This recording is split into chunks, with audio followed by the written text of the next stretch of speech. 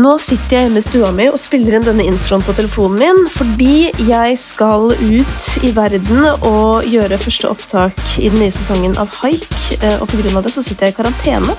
Men nok om det, denne uken har jeg en gavepakke til deg, nemlig en lang og god episode med Kamelen. Det en god dose med kritiske spørsmål til han, og noen av de kommer nå. Nei, men du, jeg vet ikke om du kjenner til at jeg har en litt sånn greie som heter kritiske spørsmål? Med kjæresten min snakket om det. Ja, hun gjør det. Så hun har forberedt meg. Hva sa hun? Hun sa at jeg burde forberede meg på det. Hun har en sånn spalte som heter kritiske spørsmål. Ja. Så, ja. Og det kunne, altså, man kunne jo godt, altså det ikke så veldig vanskelig å finne kritiske spørsmål til deg. Nei. Men jeg har prøvd. Men det heller vanskelig å finne de gode kritiske. Ja, så vi får se om jeg har klart det. Så du kan jo ta en evaluering på det også når vi ferdig. Ja. Men aller først, et ganske generelt spørsmål. Hvis du skulle skrevet en kronikk, hva hadde den handlet om? Rusreform. Ja? Ja. Og hva hadde innholdet vært? Innholdet hadde vært at ruspolitikken I Norge vært veldig kritisk til ruspolitikken I Norge, og måten de behandler rusmisbrukere og ja, den slags da. Hva det som må endres? Jeg veldig for legalisering og avkriminalisering da. Det jo to forskjellige ting. Ja da, men altså legalisering av type marihuana da, og så avkriminalisere de andre stoffene som til hardere da. Hva hadde blitt bedre da? I stedet for at folk går og kjøper på svartemarkedet for eksempel marihuana da, så kunne de ha gått og kjøpt det på et pol da. Og hvis du avkriminaliserer, så føler jeg at det blir mindre kriminalitet og mindre push I rettssystemet for å behandle syke mennesker og straffe syke mennesker da. Jeg lager jo en annen podcast som heter Noia, og så driver vi og lager en sesong nå om depresjon, og så hadde jeg en gjest, dette har jo ikke kommet ut ennå, men det kommer, men jeg trenger ikke å si hvem gjesten eller noe, men jeg har bare lyst til å ta opp det, for at det var så, han brakte opp noe som ga meg en sånn skikkelig sånn der, litt sånn ekkel følelse og en aha-opplevelse, og det var at sånn, og han brukte en sammenligning som på en måte kanskje litt kanskje den tvilsom, men som han sa, han bare, når noen driver med selvskading, så må du ikke på samtale med politiet. Men hvis du ruser deg når du ung da, så må du på samtale med politiet. Og hans innsalg, holdt jeg på å si, var jo på en måte at det for veldig mange det samme. Det en måte å undertrykke noe på, eller du har det ikke godt I livet ditt, eller sånn, at for veldig mange som på en måte utvikler et problem, så handler det jo om det. Absolutt. Og så blir du sendt til politiet, så det sånn... Det ikke hjelp å få det heller, sant? Det jo det som satt opp på en feil måte, og måten de behandler. Og så det sånn også med tanke på sånn fremtidige jobber med å gi unge folk rulleblad for at de blir tatt med 5 gram med marihuana, og så skal de bli stemplet som at de eller narkotika på rullebladet og sånt, så det ødelegger for fremtidige jobber og sånt da. Så det jo veldig sånn destruktivt da. Det veldig stigmatiserende da. Ja, og ikke minst. Så avkriminalisering og legalisering det også det liksom at hvis en narkoman blir tatt med heroin som han nødt til å ha for å bli frisk, så hjelper ikke det at han skal inn I fengsel, og så det bare de bare hiver det inn I sånne løpebane som bare går rundt og rundt, og det kommer ingen vei med det på en måte.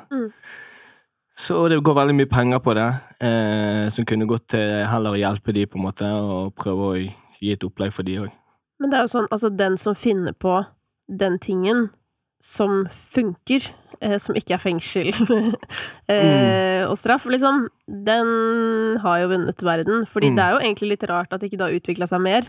Nei, det har stått stille siden 80-tallet, og så det sånn at alle mennesker ruser seg på et eller annet, eller I hvert fall de fleste mennesker, om de drikker alkohol, eller om de tar kokain, eller hva de gjør, så ruser de seg, og alt en form for rus uansett, og det at liksom alkohol som synes noe, liksom det som gir mennesker mest forandring, liksom, altså en snill person kan drikke alkohol, og så blir han til et monster. Så du gjør jo ikke det samme hvis du røyker, for eksempel, da. Uten at jeg skal si sånn at kids skal røyke, det beste jo å være avholdt fra alt mulig, da, men... Ja, det vel litt forskjellig hvordan folk reagerer på de forskjellige tingene. Ja, absolutt, men alkohol noe av det som kan, som I hvert fall veldig det som samfunnet, I hvert fall I vårt samfunn, som det foregår mest av, Ja, og så har jo vi også i Norge en veldig spesiell drikkekultur, som sånn der, let's get fucked up! Som jo veldig rart, og det jo sånn folk utenfra kan synes veldig, veldig rart, at på en måte sånn, man skal bli så jævlig fucka da, og på en måte har du så behov for å rømme fra livet, liksom, eller hva, så der det jo og det der kan man jo diskutere i en evighet, men i hvert fall det, du vet sånn der, om du ser på liksom typ sånn der Petter uteligger i fengsel da, som min måte å se fengsel på. Du har jo sett det innifra på en måte. Men det liksom så obvious at sånn der, dette hjelper ikke. Nei. Det jo på de samme folka. Det kommer faen meg inn og ut og inn og ut og inn og ut. Og, inn og, ut. Og det må jo være, men det tenker jeg jo sånn for de som jobber i fengsels, hva heter det? Systemet. Kriminalomsorgen. Må jo være, man må jo bli helt... Det jo det samme som går om igjen, sant? Og det liksom... Det må jo være demotiverende det også. Fordi at det jo sikkert mange der som vil oppriktig hjelpe, men at på en måte hjelpen blir ikke riktig. Ja, og det som så synd nå jo at de så under, altså de får så lavt budsjett, sant? Så de liksom alt blir strammere, og fengsel blir mer og mer like amerikanske fengsler, for dette, de får ikke tid til å... Det liksom ikke nok betjenter på jobb til å kunne ta hensyn, eller ta vare på folk som der inne. Nå det litt mer at de blir sitter alene på cellen, og ingen kontakt med de innsatte, sant? Så liksom, den rehabiliteringen blir liksom at hva du rehabiliterer, ingen må sette de inn på et rom og lukke døren, gi de mat, åpne døren, la de gå på luft, og så det liksom ingen menneskelig kontakt, sant? Det hjelper jo, så fengselspolitikken nå går jo mot en mørkere tid, og hvor det kommer til å bli mer og mer kriminalitet, og mindre rehabilitering, tror jeg. Men altså sånn, kritikerne holdt jeg på å si, vil jo si at sånn å være i norske fengsler jo som å være på hyttetur. Ja, men det helt feil. Altså, til og med amerikanske fengsler bedre enn på norske fengsler på mange måter, med tanke på isolasjon. I Norge jo en av de fengslene som bruker mest isolasjon, eller Norge som stat vel mer, eller det de som bruker mest isolasjon i hele verden omtrent. Ja, og det vet vi jo alle hva fører til, eller det burde jo i hvert fall folk flest vite nå, etter det året som har gått. Så kan man jo kjenne hva de gjør, og bare bli litt isolert. Altså, folk holder jo på å gå på veggen, fordi de ikke kan dra på byen, på en måte, eller ha fest hjemme. Og så det sånn der, tenk hvis du hadde liksom sittet døgnet rundt, alene, på 10 kvadrat, liksom. Ja, 23 timer jo noe som veldig vanlig i norske fengsler å sitte på i begynnelsen, og så gjerne ikke det plass der du går noe annet sted, så blir du sittende der, og det liksom... Det ingen rehabilitering. Det akkurat som bare sette livet ditt på pause, så åpner du døren, og så slipper du ut, og så du tilbake. Det akkurat samme... Litt mer gæren. Ja, litt mer skrudd i hodet. Det jo ikke det du vil at din nabo som gjerne havner i fengsel skal være igjen. Du vil jo prøve at de skal finne motivasjon til å gjøre riktige ting og bli et bedre menneske. Det på en måte å få seg en jobb og kunne leve et normalt liv. Men sånn som i helsevesenet for eksempel da, som jeg kjenner bedre, så finnes det jo ganske mange... det sånn klasseskille her? Ja, ikke klasseskille, men vi har litt sånn innsikt i hver verden da. Men der det jo litt sånn at på en måte det ene mennesket du møter da, kan være ekstremt avgjørende for på en måte bedring av de da. At liksom, det finnes en helt utrolig fin dokumentar som ligger på Aftenposten, tror jeg, som handler om en dame som fikk en lett depresjon, egentlig bare, og så ble hun medisinert. På grunn av alt dette, så ble hun bare verre og verre og verre og verre. Til slutt så bare sto hun på sånn en lang rekke medisiner. Og så møter hun da et menneske som ser henne.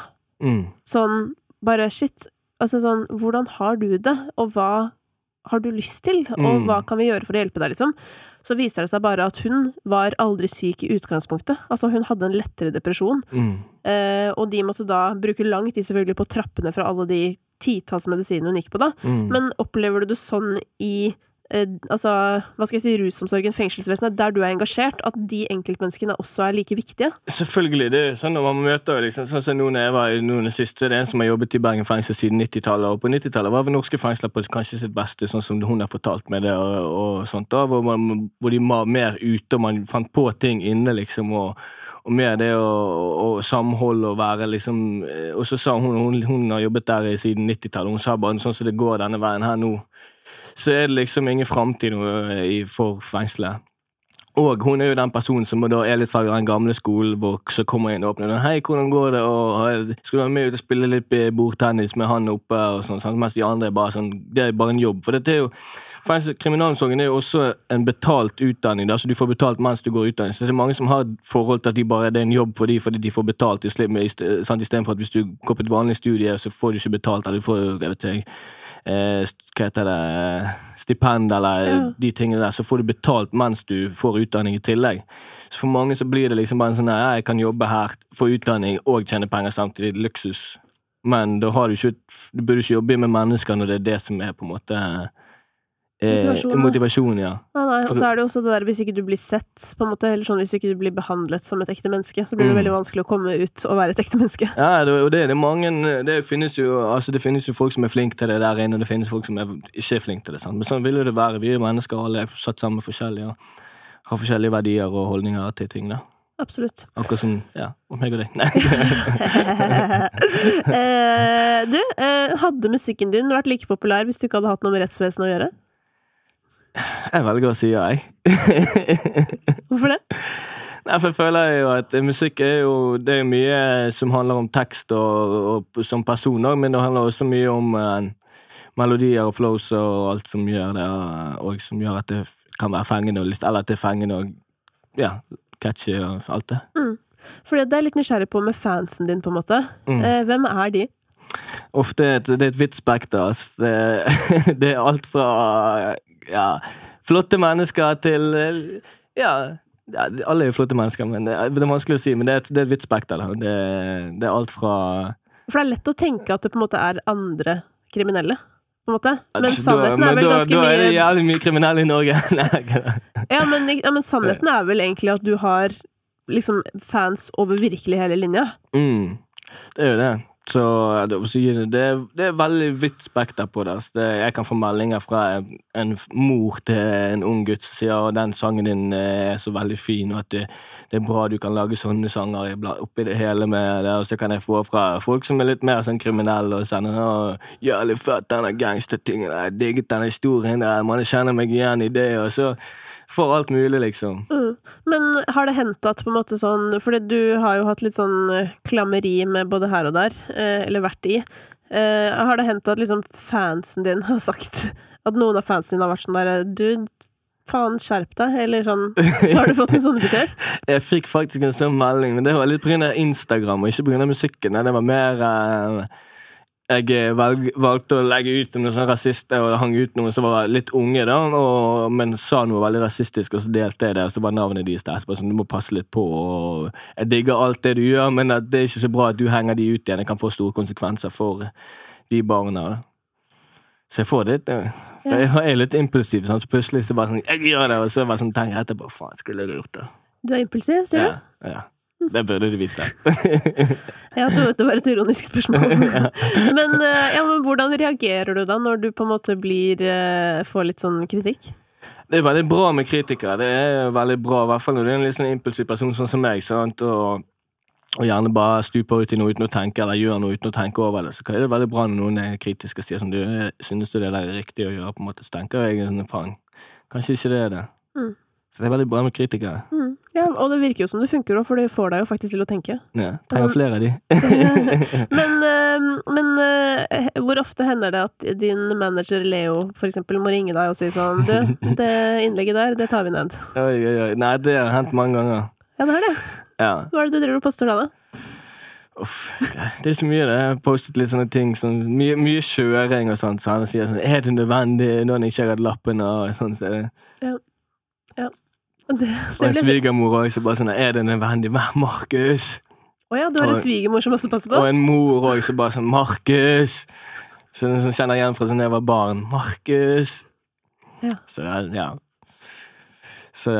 Men jeg prøver å bli flinkere til å tenke på hva jeg legger ut, i hvert fall med tanke på at kids ser det, og sånn kjøring og sånn på motsykler som liksom sånn, kan være litt sånn reckless kjøring, da, så det ikke igjen så bra å sende ut sånne signaler tunge, da, men... Nei. Men av og til så blir man giret, så... Kan du ikke heller bare isbade? Eller stå på ski. Stå nedover da jævlig fort, for det tydeligvis at du trenger noe sånn adrenalinkick. Ja. Du kan bli med på neste 71 grader nord. Det er jeg lett med på. Har du sett noe på det? Jeg så bare denne kjendis-70-gjengeren, eller hun er Isabel Råd, eller Rad, eller hva hun heter. Når hun tørde å gå opp denne klippen, så tenkte jeg, fy faen, må du ta stramme deg opp, altså. Ja, men det er jo veldig morsomt å se forskjellen, sånn der Adrian Sellevold som liksom klatrer opp en rett vegg og henger og spreller der, og synes det er dritlættis, så bare, det gøyeste ever, på en måte. Mens andre liksom striger og til, og bare sånn der, det er det verste som har skjedd i hele mitt liv. Ja, men jeg synes den var corny, den der. Men hun, du vet hva klippet tenker på. Ja, altså, men Isabel Rad, hun trakk seg jo 3 ganger, på en måte. Så, ja. Men allikevel, du må være litt god figur og vise at du ikke bare er en sånn Barbie, hvis jeg kan si det sånn. At det liksom, du må jo vise at du har noe guts å prøve. Jeg tror faktisk hun aldri hadde gått på en tur før, hvis du skjønner. Så jeg tror på en måte ikke hun visste hva hun gikk til i det hele tatt, fordi det er ganske heavy program, liksom. Det er sånn ekte slitsomt. Jeg har slappet ut album og filmet en musikkvideo, jeg har høydeskrekk, og jeg filmet en musikkvideo fra Hardangerbroen, måtte henge 50 meter nede for å gjøre rett stunt, og jeg hadde ikke lyst til å gjøre det, men man gjør jo det for... Ja, men hvorfor har du så høydeskrekk? Hvorfor er høydeskrekk? Jeg vet ikke. Nei. Jeg hadde ikke det før. Men var det sånn at den videoen er helt syk forresten, og bare full disclosure, så han som har laget den videoen jobber jo også for meg. Kjære Fahil! Men den er jævlig fett, den videoen. Men det er sånn, hvorfor gidder du når du er livredd? Ja, det var jo, for han sa til meg, Fahil sa til meg, han som er på regissør da, og filmer i betongfilm, han sa til meg sånn, ja, neste video, da må du, jeg ser for meg at du må henge fra en bro, og sånt. Så jeg bare, ja, vi henger fra en bro. Så det var liksom før alt var planlagt, så plutselig bare, ja, nå skal vi gjøre det. Og så, men problemet er ikke høyden. Problemet er at jeg skal henge på et utstyr, sant? Og når jeg aldri har vært i et sånt utstyr før, så stoler jeg ikke på utstyret. Er du med? Det er det som er problemet? Ja. Det er jo det som er problemet, høyden. Så når vi gjorde det første gang, så klarte ikke jeg å gjennomføre. Men så da ble det en sånn, jeg har en sånn inndrivelse, jeg har sagt at jeg skal gjøre noe, så må jeg gjøre det. Ja. Så da måtte vi bare gjøre det, da gjorde vi det på en annen måte da, men da fikk jeg liksom kjenne på utstyret først, og så ble jeg trekt opp, sant? Og da var det sånn at jeg ville gått høyere, når jeg visste at jeg satt og jeg kunne gjøre sånn at jeg kjenner at jeg holder med det utstyret, så kunne de trett meg 300 meter opp i luften. For da stoler jeg på utstyret, sånn. Ja, men jeg er litt enig i det, fordi jeg har høydeskrekk og kuldeskrekk og litt sånn diverse, men hvis på en måte, sånn der, og noen ganger så kan jeg tenke sånn, eller jeg var jo med på Kompani Lauritzen, og det var et par ganger hvor jeg tenkte sånn der, shit, nå dør jeg liksom, hvis jeg gjør det her aktig. Men da hjelper det så sykt å få forklart sånn, et menneske kan ikke dø av denne temperaturen, eller sånn, og bare få en forklaring, ja, men litt sånn, eller å bli trygg på utstyret da, og så kan i hvert fall den fornuftige hjernen fortelle deg sånn, dette er jo trygt, så det kommer til å gå bra, så hvis du ikke tør, så er det faktisk ene og alene, bare du som feigret. Ja, det er det. Så syker du det ned også, sant? Da er det sånn, da må, i hvert fall for min del, så må du bare gjøre det, for du får jo en sånn her mestringsfølelse etterpå når du har gjort noe som liksom, kroppen sier jo nei. Når jeg skulle stå og henge ut fra den broen, det er 55 meter ned, jeg har ikke kjent på det utstyr om det holder meg i det hele tatt. Tauet var så tjukt, liksom, så jeg bare tar den fyren, det tauet der skal holde meg, liksom. Sånn lite tau. Ja, men det tåler jo flere tonn, liksom, men det ser jo bare så pinglet ut, sant? Så det er sånn, ja. Hvis jeg detter ned 55 meter, så du dør jo da. Fy faen, ja. Nei, men det ble bra resultat da. Ja, absolutt. Ja, worth it. Ja, det var det. Ja. Men du, synes du selv du er et godt forbilde? Jeg prøver å være et godt forbilde, men det er ikke alltid jeg gjerne klarer å være et helt godt forbilde. Men sånn som i musikken som så prøver jeg å si at jeg lager musikk av det som foregår rundt meg, og hvis jeg da skal hvis jeg bare skulle laget sånne låter hvor fett det var, eller det er sånn, så prøver jeg alltid å lage gjerne en eller to låter som også handler om at baksiden med alt det som man gjør da. Så det prøver liksom å sette det i perspektiv for ungdom at jeg er veldig glad for at jeg har levd sånn som jeg har levd, men jeg må også vite baksiden med det. For det har vært mye, det har ikke bare vært livet har ikke bare vært en dans på rosa, liksom, så... De kritiske spørsmålene til Kamelen varte i godt over et kvarter, og det neste spørsmålet er om han ikke har gjort noe han angrer på. Svaret på det får du på onsdag, når hele episoden med Kamelen er ute.